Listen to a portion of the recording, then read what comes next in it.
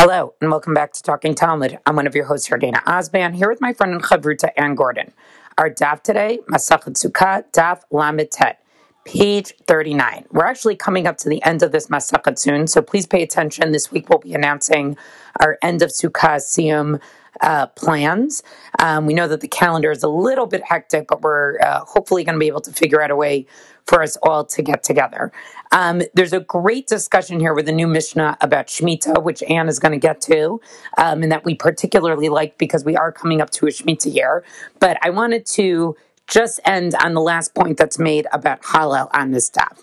Levarech Yevarech, right? So the Mishnah talked about that in a place where there's a custom to make a bracha on Hallel, we make a bracha.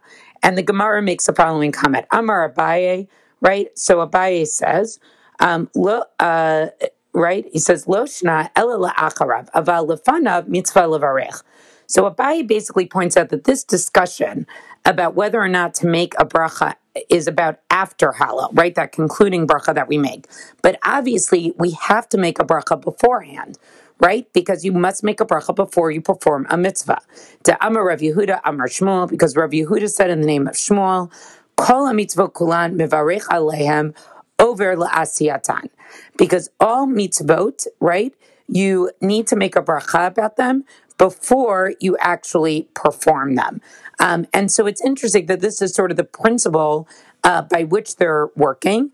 I do want to note that I also think it's interesting that this is an Amoraic statement. It's not a Tanaitic statement that was codified in a Mishnah. These are Amoraim talking. So I think just the idea of, having to have a bracha seems to be a later halachic development. But then the Gemara does something even more interesting where they want to pay very close attention to the language that Rav Yehuda quotes in the name of Shmuel. Umay mashma tahai over lishna da'aktumehu. How do we know that when he says this word of over, right, it is a language of beforehand?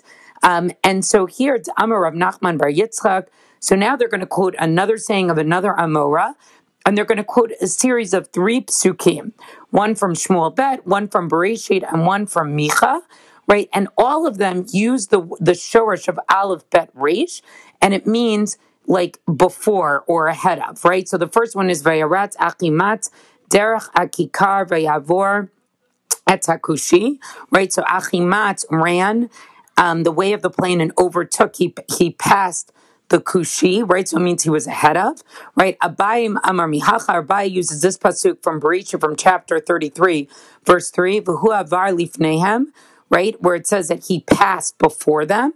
And if you want, you could also say it's from here. Here they quote a pasuk from Micha, chapter 2, verse 13, Vayavor milachem lifnehem v'Hashem birosham, right? And their king passed, Vayavor, before them, and the king at their head.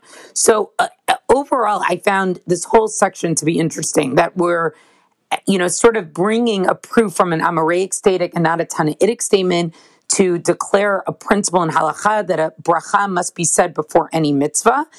And then, sort of we're used to sort of very close attention being paid to language in Mishnah. But it's now interesting to see the same sort of attention being paid to an Amoraic statement.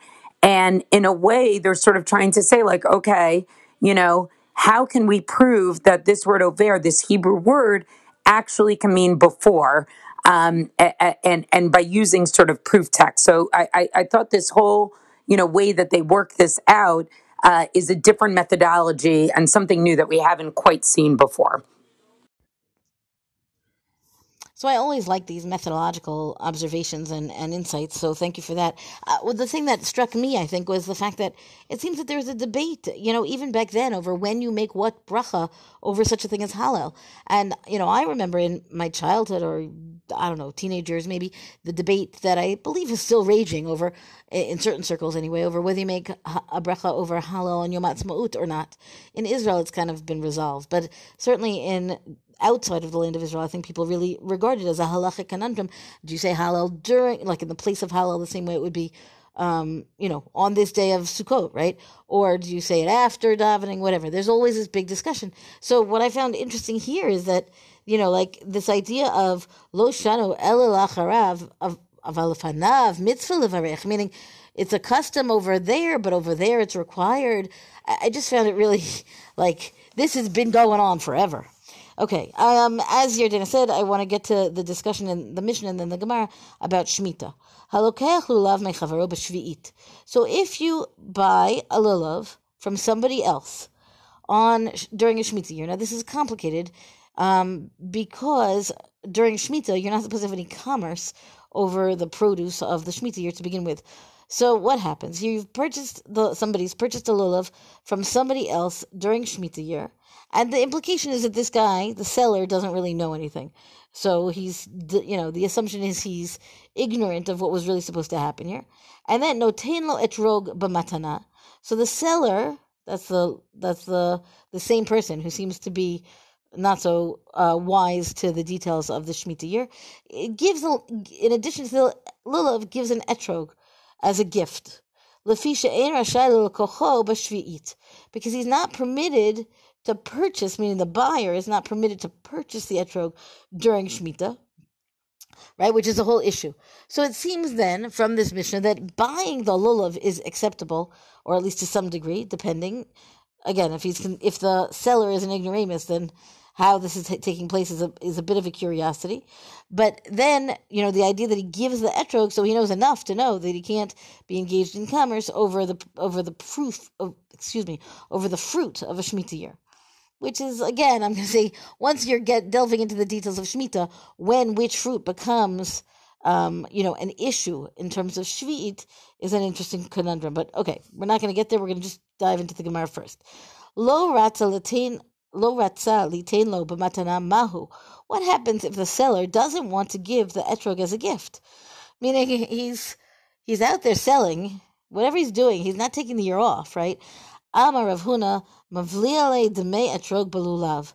So what they would do then, and this is tricky, and maybe it's not exactly the spirit of the law, but it's certainly within the letter of the law, they would incorporate the cost of the etrog, into the price of the lulav. So what that means, of course, is that when you buy your lulav every other year, that's not a Shemitah year, it's a much less costly thing because it doesn't have the cost of the etrog kind of woven into it. But so then the Gemara says, well, that's the same kind of thing as just buying your etrog outright. Behedya, explicitly, right? Like, you can call it, incorporate into the price of the lulav, but we all know that that's completely fictional. So the Gemara answers, Lefi she'ein mosrin demei perot shvi'it la'am ha'aretz. So the Gemara says, you can never transfer money to buy shvi'it, to buy any produce from the year of Shemitah, to an Amaretz, to somebody who really doesn't know this stuff to begin with. Because what happens if he would then make improper use of that same money, because there's certain conditions of how this is going to go down during a Shemitah year. Titania, so we've got a bright to support that. Ein mosrin demei perot shvi'it la'am ha'aretz yoter mimozon shlosh seudot. So you would never give the money to an am ha'aretz, who I guess we can translate as an ignoramus, for your purchase of shvi'it, of produce from the Shemitah year. No more money than the value of food for shalosh sudot. Meaning, you can give him enough money to make sure that he can eat for those 3 meals. Sure, okay, we'll keep him going, but not for regular, purchase power, whatever, where things would usually presumably be more costly. Ve'im masar. So what happens if you've done this, right? You've already transferred the money. Yomar, so then you say, Hare ma'ot halalu yehu mechulalin al perot sheyesh li betoch beiti. So what happens? The buyer, who's not an Amaretz, has transferred the money, which is meaning a value of money. The amount of money is more than the amount for just the 3 meals that is permitted. So then he says, this money is deconsecrated, mechulalin.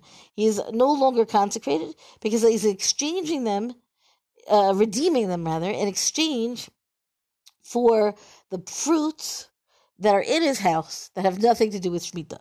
So that the idea is that since that money would have been counted as consecrated money because of the Shemitah transaction, he's going to remove that level of Kedusha and thereby help the Am Ha'aretz who seller. And then what happens? Then he goes home and he eats the produce in the same way that if he was treating, anything with Shemitah, right? That's what he's doing. He's going to go home and treat the same produce at home with the Kedusha because he's transferred it fundamentally, which is by itself a mind-blowing kind of concept, but we've seen it before, and it's a way to help everybody out in this situation. Okay, and then we've got another case here, So what happens if we're talking about a case where this is going on for the Breita, right? That if you're allowed to transfer money to purchase shvi'it from an Am Haaretz for no more than the value of the 3 meals, right? And we're talking here about a case where you're purchasing from a field. So this is lokech min hamufkar. What if you're taking from a field that is ownerless? It has no owner during the Shemitah year to begin with, in which case all of those terms are completely different because the issues, and this is really a sidebar, really about Hilchot Shemitah, right? The idea is that once the field itself is ownerless, then the very act of gathering the produce, right, meaning the harvesting itself, not the produce, can count as what you might be paying the Am Haaretz for. So then you're okay, meaning it's not a problem that you've overpaid, more than the 3 meals amount. But if you were to buy produce that would come from, a real owner, right? The Am Haaretz buys produce from a field that has an owner, and it's dealt with in the Shemitah year, but not in a way that is acceptable in the Shemitah year, well, then you've got a problem of a blokech mina meshumar afil bekechatzi isar, even if it's just a tiny little amount. That's a kechatzi isar. It's only worth that amount, asur. Then you cannot buy from him in any way because you've got this issue of the kedusha that transferred during the Shemitah year.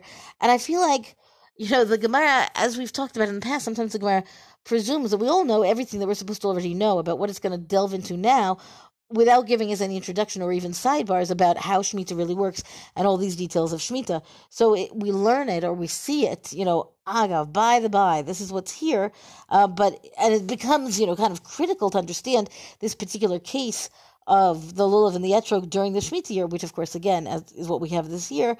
But I would say I wouldn't worry about it quite, because this kind of discussion about it, which presupposes that you already know everything, is a little bit still of a far-flung kind of example of a case, because in real life, if you buy something from somebody reputable, you're not going to end up with a situation to begin with. What they're selling you is not going to be the problem. Okay, the Gemara, of course, continues to discuss this with, an objection and a resolution and so on. But with that, I'm going to stop. Yadina, maybe you have something you want to comment on Shemitah and how the Shemitah is going to work here. But I think, I think that it's a really interesting and important point that because this mitzvah, the Arba Minim, is agricultural in nature, we can't lose sight of the fact that during a Shemitah year, it has to be, the same way that we've talked about Truna and Maestro with regard to these same species, we also have to accommodate the phenomenon of Shemitah, because that's how this religion works. I love that this passage was here. To me, this was one of the Nes Nistars I always talk about with doing the daf, that this is exactly what Shemitah is this year in Sukkot, right? Like the lulav, is it from year 6, year 7, the etrog. So these are exactly the things that we're going to be grappling with this year's Sukkot and with next year's Sukkot. And like you said, Anne, it's just interesting to see this is an agricultural mitzvah by nature. So where does it spill over into other agricultural halachot? Well, that's our DAF discussion for the day. Rinkus review us on all major podcasts. Thank you to Rabbanit Michelle Farber for hosting us on the Hadran website. Let us know what you thought about this DAF on our Talking Talmud Facebook page. And until tomorrow, go and learn.